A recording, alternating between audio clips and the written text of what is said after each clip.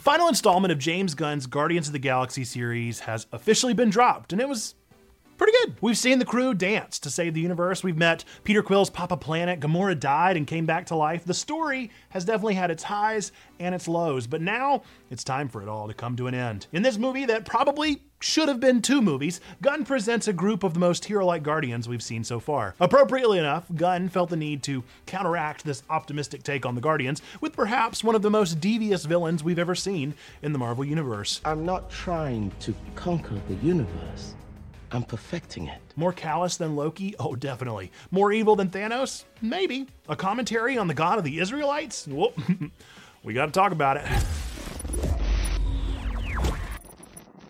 Folks, welcome to Checkpoint Church, where nerds, geeks, and gamers come together to talk about faith, games, and yep, I still have a crush on Linda Cardellini, even if it's just her voice inside of a CGI otter with robot arms. What about you, friend? I am your nerd pastor, Nate, and if you like these weekly deep dives, be sure to sub, hit that bell, and find out when our next one drops. Folks, with this one, we're going to be starting with our scripture, as we always do. Our guest liturgist this week is Trombone Dalek, so I'll be throwing it over to Trombone, who will be reading from John chapter 3, verses 16 through 21. As always, she'll be reading from the NRSV UE. That's our preferred translation here on the channel. It's what's going to be on the screen. If you have a translation that you prefer, feel free to use that one as well.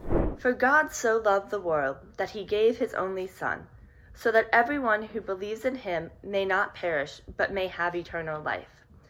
Indeed, God did not send the Son into the world to condemn the world, but in order that the world might be saved through him. Those who believe in him are not condemned, but those who do not believe are condemned already, because they have not believed in the name of the only Son of God. And this is the judgment, that the light has come into the world, and people love darkness rather than light, because their deeds were evil.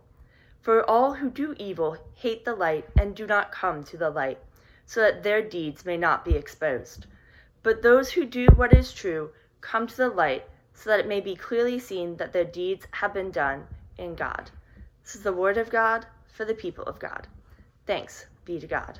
So, this is going to be a nerdy sermon based mostly on the villain of the latest Guardians movie. To understand who they are, we're going to need to look at their actions in the film, which means, yeah, pretty huge spoilers for this one. But let's be honest, if you love Marvel, you've probably already seen this. If you haven't seen it, then I bet your nerdy curiosity has definitely seen more than a few spoilers online. If you don't like Marvel, this spoiler nerdy sermon is probably all you need from this very Marvel movie. For real, imagine having started with this movie. You wouldn't understand anything. Why are there so many subplots? How big is this cast? This movie feels like a hop, skip, and a jump away from a full cast musical number.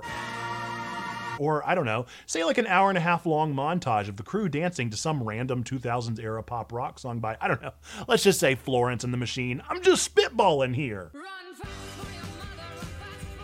As a kind of foundational practice, let's just lay out who this is. The Guardians of the Galaxy are a crew of hodgepodge heroes who are in space, who have been assembled mostly around their sort of leader, Peter Quill, a half-human, half-celestial being who has had a goofy series of antics through 3 movies and many crossovers. The crew includes Gamora, his once-dead love interest, who was resurrected and no longer loves him. She doesn't remember it because it wasn't her.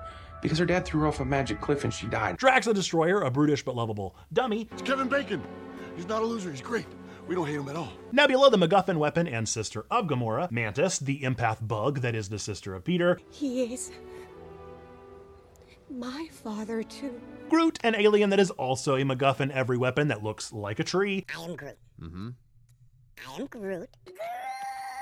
And then, of course, there's Rocket. I'll kill you. The raccoon-like member of the crew that this movie bases one of its 2,700 plots around. That is also the main plot of the film. Of course, that's just the main crew. We should certainly also mention the rest. We have, let's see, Kraglin, Cosmo the Space Dog, actually literally just Sylvester Stallone, Howard the Duck, Red Ravager #1, Krugar, Martinex, Starkid, Starchild, Starkid, and that should be all of them. Oh, wait, you're still here?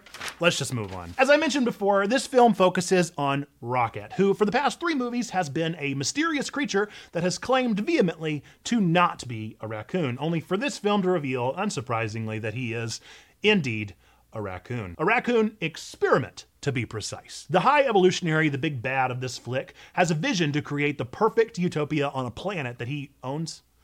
Does he own the planet? Hosts? Found? Did he find this planet? Whatever. On a planet called Counter Earth. He intends to recreate the world of Earth and its masterful creation that is humanity. However, he wants it to be perfect. In fact, he's obsessed with that perfection. He isn't actually a god and can't just make people, so he is experimenting on animals that he just has somehow, and he wants to progress their evolution so rapidly that they evolve into humanoid forms, which is, of course, what happens, I'm sure. His early experiments, like Rocket, are less about advancing them genetically and more about actually using mechanical factors to evolutionize them then and there, such as adding spider legs to a rabbit, wheels to a walrus, and robot arms to an otter. Or, of course, like our hero Rocket, what did they do to Rocket? Straighten their spine? I never really understood exactly what experiment was done, but that. Anyway, Rocket for some reason is smarter than the average bear. Raccoon bear. Mixed metaphors are not my strength. Rocket solves the equation for why the High Evolutionaries projects keep falling short.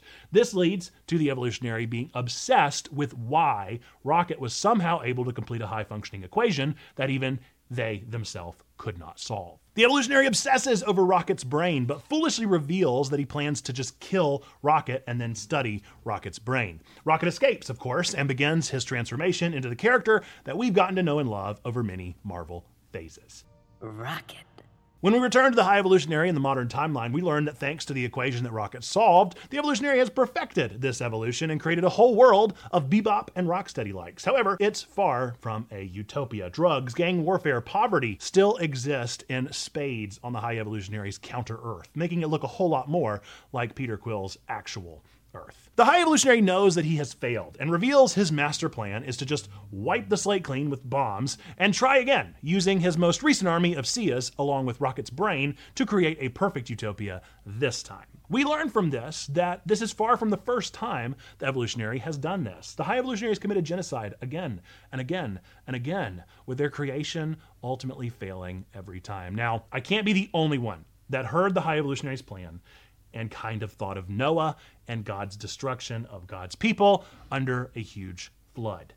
And it made me a bit uncomfy. Now, it's not totally on the nose here. The Old Testament is obviously an epic story of a nation, shouldn't be considered without serious exegetical thought and contextual study. Plus, of course, God spares Noah and his family, even makes a covenant to never destroy creation again. There's a lot that doesn't work here. But still, it's just a little disconcerting, and I'm certain I'm not the only one that's thinking this. I'm just naming the elephant in the room. So I thought this might be a good time to address the awkward nature of this story and examine the differences between the literal God of the Bible and how that God does not line up with the vicious High Evolutionary. You'll notice our scripture for this one isn't in fact about Noah at all. I chose not to analyze Genesis 6 because frankly, there are places for that conversation, and this isn't one of them. If you want to exegete Genesis, if you want to talk about it, we're going to get a whole lot more time than just a 15-minute YouTube video. I don't plan to convince you of a mythological history of epic proportions that can be found in the Old Testament writings, nor do I intend to attend to the literalists, nor do I intend to make apologetics for the pretty clear hyperbolic nature of the account. Instead, I want to look at the ultimate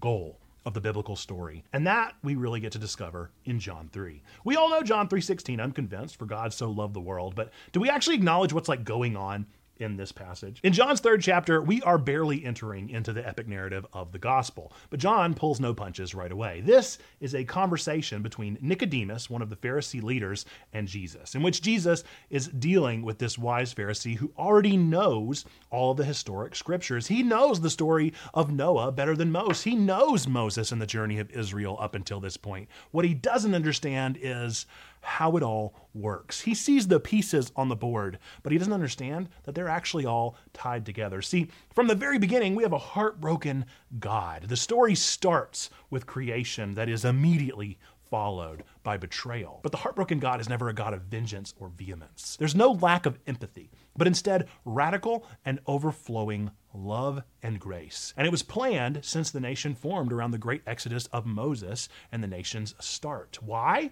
Because God so loved the world. So this whole story kicks off not out of spite, destruction, or apathy, but with love at the center. Out of love, God sends the Son. Why? So that they, humanity, may not perish. Perishing is already happening. It is a standard and expectation, a limitation of the fall from the creation narrative, a result of our separation from God. So, out of love and with knowledge of this perishment that will happen, the Son has arrived, offering eternal life. How? not through condemnation. That's never been the practice. There is no condemnation in the radical love of the Son. Indeed, there is no condemnation for those that don't believe, because the perishing thing is already an affectation of the separation. There is no further condemnation, only forgiveness, only grace, only opportunity. The judgment is this: the light came to the world, and those who find the light will find eternal life in the light through the confession and forgiveness freely and radically offered through the love that has entered the world. What we ultimately have here is what we like to call justification. In Wesleyan tradition, we have a concept of grace that is fourfold, starting with prevenient grace, that is, the grace that we have before we know any of this. And then we enter this moment that is freely offered to us beyond our own comprehension, called justifying grace, in which justice is met. The wrong is made right through time and space by the entering of the light into the world. It happened long ago and yet is still happening today. We learn that Jesus did die for us, for my sin, for my fall, for my brokenness, and in that, long ago and still today, it is justified. Then we enter the life of sanctification, doing good, doing no harm, striving to grow, practicing the means of grace with the goal that we might reach perfection someday, in the final form of grace, perfecting grace. Now, the difference between God and the high evolutionary is clearly found here in justification. The evolutionary does create, and that creation does fall short of their expectations. God does create, and that creation does fall short of God's own perfection. In response, the evolutionary starts over. God does not truly wipe the slate clean. God's goal is not a reset button. It's a radical love in the form of grace, of not a second chance, but a rebirth, as Jesus tries to explain to Nicodemus. For the evolutionary, Rocket's genius is not seen as the successful project that it is, but is instead an anomaly that will allow for the next project's success. The evolutionary isn't obsessed with their own creation, but instead with the act of creating the next thing. The creation of the evolutionary only gets one iteration. God never gave up on creation and will never give up on the coming creation. All have fallen short, and also all are given the radical grace of a justifying grace that has been and will forever be freely offered. God's obsession is the perfection of you. The evolutionary's obsession is on the you after you. We are not an iteration. We are creation. We are created in the image of God, the Imago Dei, and we are created with purpose, forgiven in justification, and pursuing something better, something Christ-like, something perfect in the coming days. This is tough stuff. I can't believe that Rocket Raccoon of Guardians of the Galaxy has allowed us to wrestle with these concepts, but let's not miss the opportunity to actually use this conversation for something. So what does this actually mean for us today? Well, if you haven't seen Jesus for God's love that justifies us, this is an invitation to accept that and work towards something greater than we were before. Hear the good news. By the grace of God and in the name of Jesus Christ, you have been forgiven. If you want to talk more about what that means, about baptism, about really understanding Jesus for you and who Jesus is in your life, reach out to me. Let's work through these tough questions. Let's enter into that rebirth that Jesus told Nicodemus about. If you're already on the other side of that justification, you're in this act of sanctifying grace, then I encourage you to consider the actions of the high evolutionary. And I encourage you to wrestle with them. Allow yourself to wrestle with them. If you think God is not complex, you're fooling yourself and you're not challenging yourself enough. It's okay to doubt God or to think that the high evolutionary feels familiar to a God you once knew. But don't let it lie in that space of doubt. Challenge the old concept of God with the God that we know and see in the one who loved the world, who came not to condemn. Challenge that concept. Move into a space of deeper love for God and a deeper love for others than you have right now. Wherever you may fall, I'm always glad for movies and themes like this that allow us to point to a God that isn't like the tabloids would have us believe. Know that you are loved and that you matter. There is no room for a genocidal egomaniac in that comprehension of God. God must be better. So, whether you are an experimental raccoon, a destroyer that should be a dad, Analogy. Is it? or an actual telekinetic Russian space dog, She's a good dog. know that you are always welcome here at Checkpoint Church. Folks, thank you so much for watching this video. I so appreciate you taking time out of your busy days to join us on these nerdy deep dives. If you want more of what Checkpoint Church is offering, we are streaming over on Twitch every Monday, Tuesday, and Thursday. We'd love to have you there for any of those streams. If you want more right here, right now, you can go join our Discord. We're active there 24/7. We would love to have you over there getting lunch with us on Wednesdays, hanging out, and just enjoying time together. If you liked this video, which odds are you did if you watched to the very end, let me know that this is one of your favorites by clicking that thumbs up button. Let me know that you liked this. I really do check those, and we make more videos based off of those likes, so do let me know. If you want more of these nerdy sermons and you're wondering what to watch after this, I could recommend maybe learning more about the confusing history of Christianity that we found in our video on Pentiment. Or if you want a little bit deeper dive into God complexes and the rules that accompany them, you could always go back and watch our one on Jupiter's Legacy, RIP. Or if you want to know more about serving righteousness and sacrifice and where we're really called to lay down our lives, then you could watch our video on Xenoblade Chronicles 3. Those are just a couple that might connect to this one for you. Quick question for you. Who is your favorite Guardian of the Galaxy? The obvious answer is probably Groot. I have a feeling a lot of people are going to say that, but I got to be real and say that Drax has just continued to grow on me throughout the whole series. Metaphor. I just love that goofball.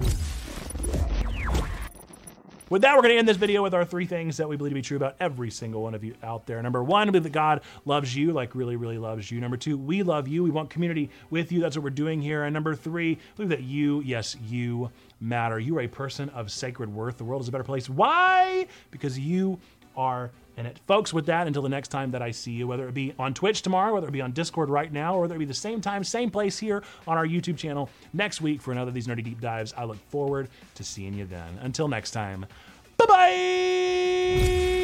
Woo! Are you a Korok? You, my friend, are a backpack. You cannot fool me. You cannot fool me. You are a backpack. You are a sentient backpack. What do you mean? What do you mean? All right, we're going to talk to you.